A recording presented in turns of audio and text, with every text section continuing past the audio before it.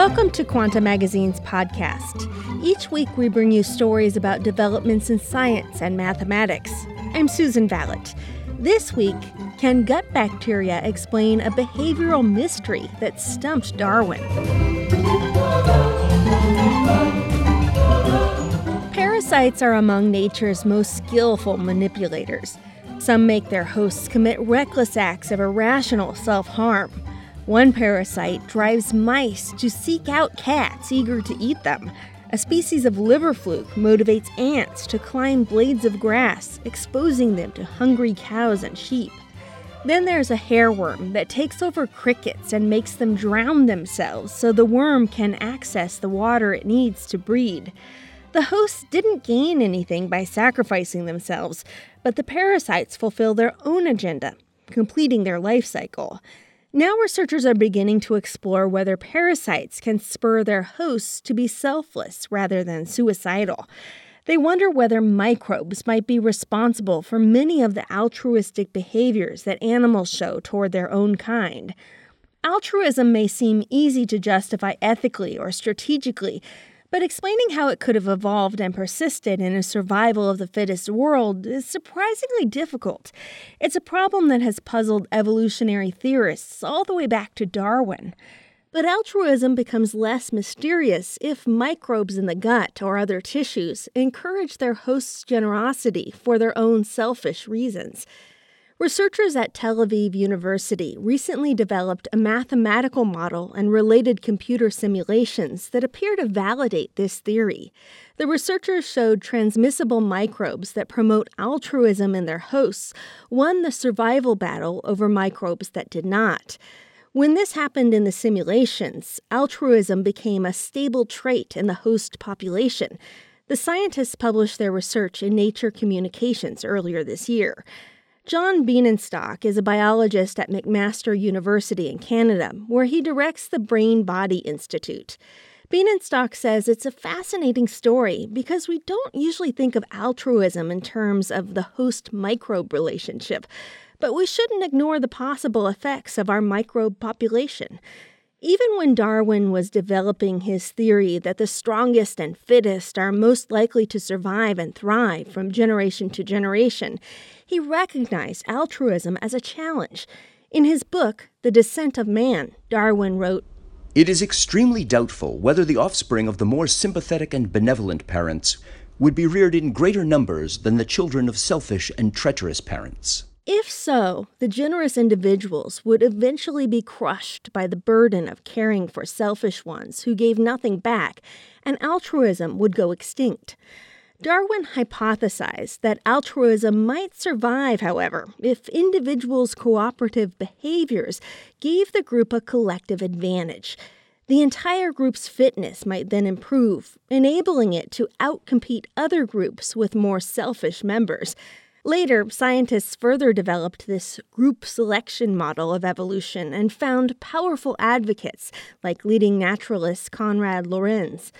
But in the 1960s, the influential evolutionary theorists John Maynard Smith, George C. Williams, and others dealt a blow to group selection. They demonstrated that altruistic traits were hard to maintain in an evolutionary context. Selfish individuals would still appear spontaneously in altruistic groups. They would tend to have more offspring, edging out more generous members of a species and ensuring the survival of selfishness. Biologist William D. Hamilton got around this problem in 1964 by using a strategy that Maynard Smith called kin selection. Hamilton suggested that altruism could persist if the actions of helpful people allowed family members to pass on enough shared genes. That would then compensate if the altruistic individuals had fewer offspring. This principle is laid out in a formula called Hamilton's rule. The rule states that if the cost to a giver is less than the benefit to a recipient, multiplied by their genetic relatedness, altruism will come to dominate within a population. Hamilton's rule explains why altruistic behavior evolved among famously social insects like ants and bees. Because of quirks of their haplodiploid genetics, Female worker ants and bees share more genes with their sisters than they would with their own offspring, so it makes competitive sense for them to sacrifice their own chance for reproduction to help their colony queen mother produce more sisters. But the relevance to other animals is murkier. Kin selection is one example of what are now called inclusive fitness theories, which have tried to explain altruism since the 1970s. Multi-level selection theories that include forms of group selection have also seen a comeback, but remain contentious. Ohad Lewin-Epstein is an evolutionary biologist and programmer at Tel Aviv University. He says while there are many explanations for altruism, it's still a mystery. When Lewin-Epstein was a student, he took part in research on how cooperation among members of a population can affect the evolution of new traits. The team came to the conclusion that classical explanations of the evolution of cooperation aren't the whole story. They wondered if microbes could manipulate their hosts to encourage them to help others. They focused on a long-debated idea.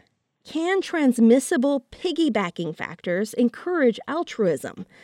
In 2013, scientists created a computer model showing that plasmids, genes that move from one bacterium to another, help spur the evolution of cooperation in bacterial communities. 2 years later, another group used an experiment to demonstrate that when bacteria exchange certain plasmids, the plasmids reprogram the recipient bacteria with genetic information that compels them to contribute to the common good. The bacteria secrete proteins that destroy antibiotics in the area, a strategy that protects the entire bacterial community. The results raised the question of whether microbes or parasites that move between complex hosts might drive cooperation as well. The Tel Aviv group created a mathematical model and computer simulation that analyzed interactions among members of a population over hundreds of generations or more. The model assumed that altruistic members suffered some fitness cost when they interacted with others, while the recipients of altruistic acts benefited.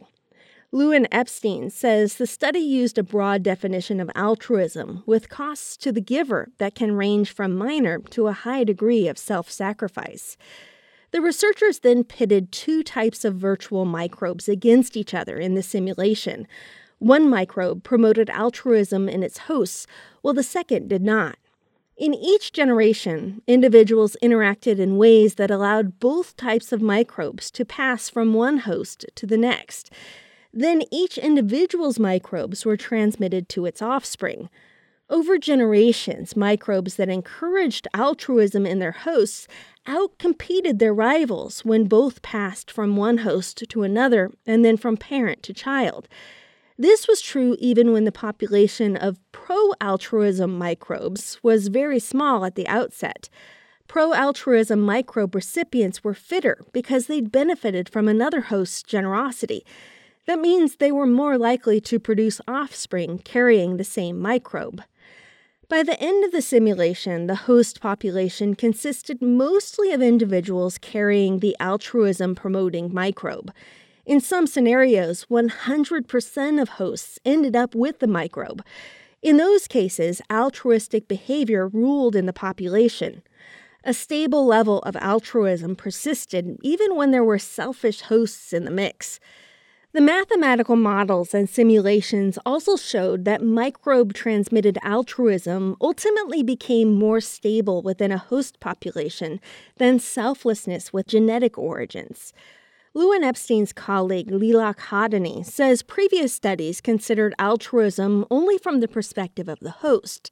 Classical models explain the evolution of altruism only under certain circumstances. But Hadani says this new approach could explain it under wider conditions.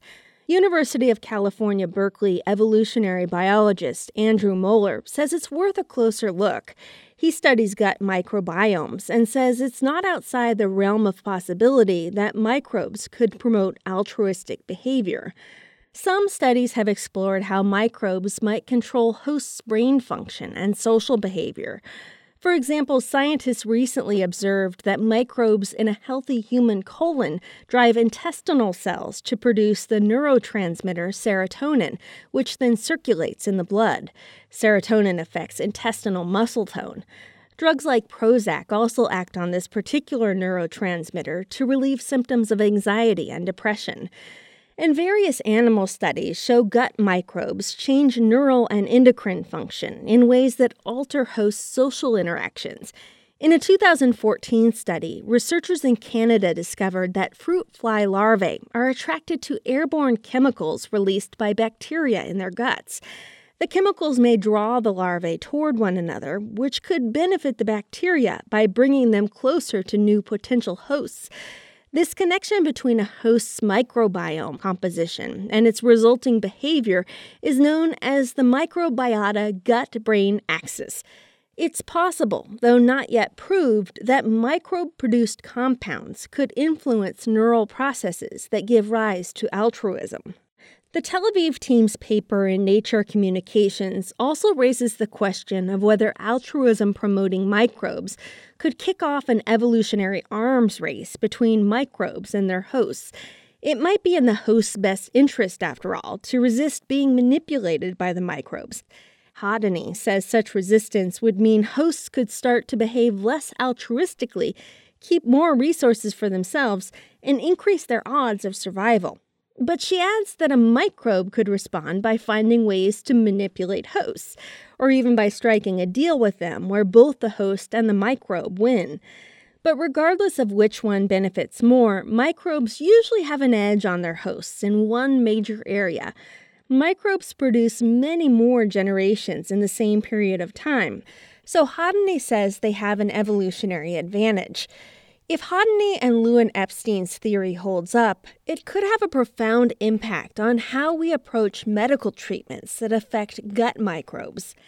If microbes influence social behaviors like altruism, changing our microbial balance by taking antibiotics or probiotics could potentially reshape how we treat one another. What would happen if one group of subjects was given heavy doses of antibiotics and another group was left untreated? Would the treated group act more selfishly than the untreated one because it had fewer microbial manipulators? Early experimental results point to at least some connection between antibiotic use and social behavior. Just this year, McMaster University biologist John Bienenstock reported that mice exposed to low-dose antibiotics before and soon after birth showed lower levels of sociability and higher levels of aggression than mice in a control group. Bienenstock notes that further studies need to be done to confirm causation. It's possible the results could be due to the antibiotics' direct influence on the brain or other effects they may have on development. But Bienenstock says there's a very good chance that this is an effect on the gut bacteria, which are producing materials the brain needs. Bienenstock says when these biological building blocks are in short supply, the brain's normal social programs don't function optimally.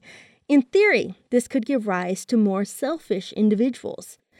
Bienenstock and his colleagues have looked at how antibiotic use affects mice's social savvy, but they haven't studied how antibiotics might specifically affect altruistic behaviors.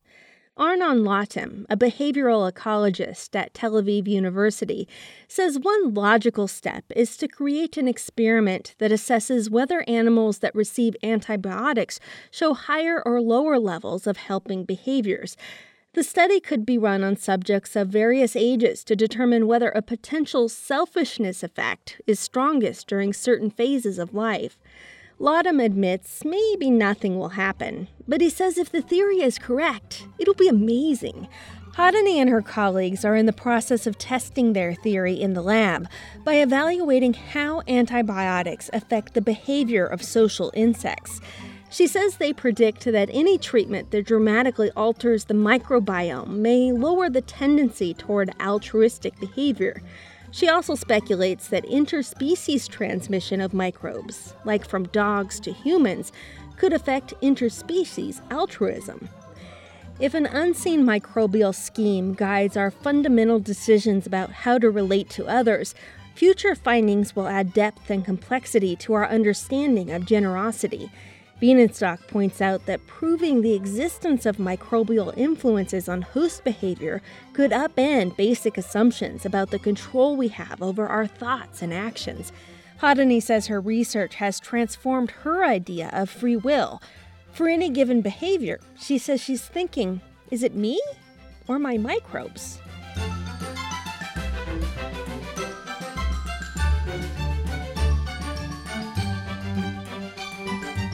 This episode was produced by Jeanette Kazmierzak.